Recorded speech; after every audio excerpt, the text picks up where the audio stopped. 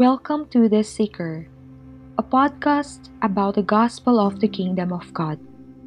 Each week, we will share you about the gospel where Jesus Christ began to proclaim, "Repent, for the kingdom of heaven has come near." Matthew chapter 4, verse 17. Reflection to ponder 3. Jesus saves. But why do we need to be saved? The Bible declares that every human being who has ever lived has sinned. Ecclesiastes chapter 7, verse 20, Romans chapter 3, verse 23.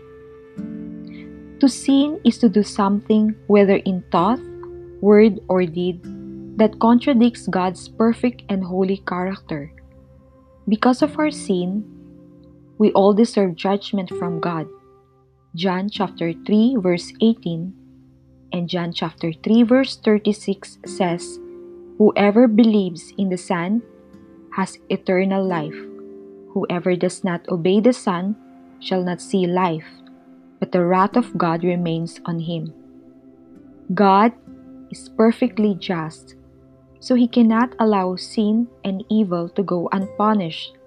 Since God is infinite and eternal, and since all sin is ultimately against God, Psalm chapter 51 verse 4, only an infinite and eternal punishment is sufficient.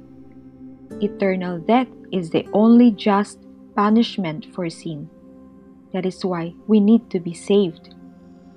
My question now is, why do we need to be saved? Thank you for listening.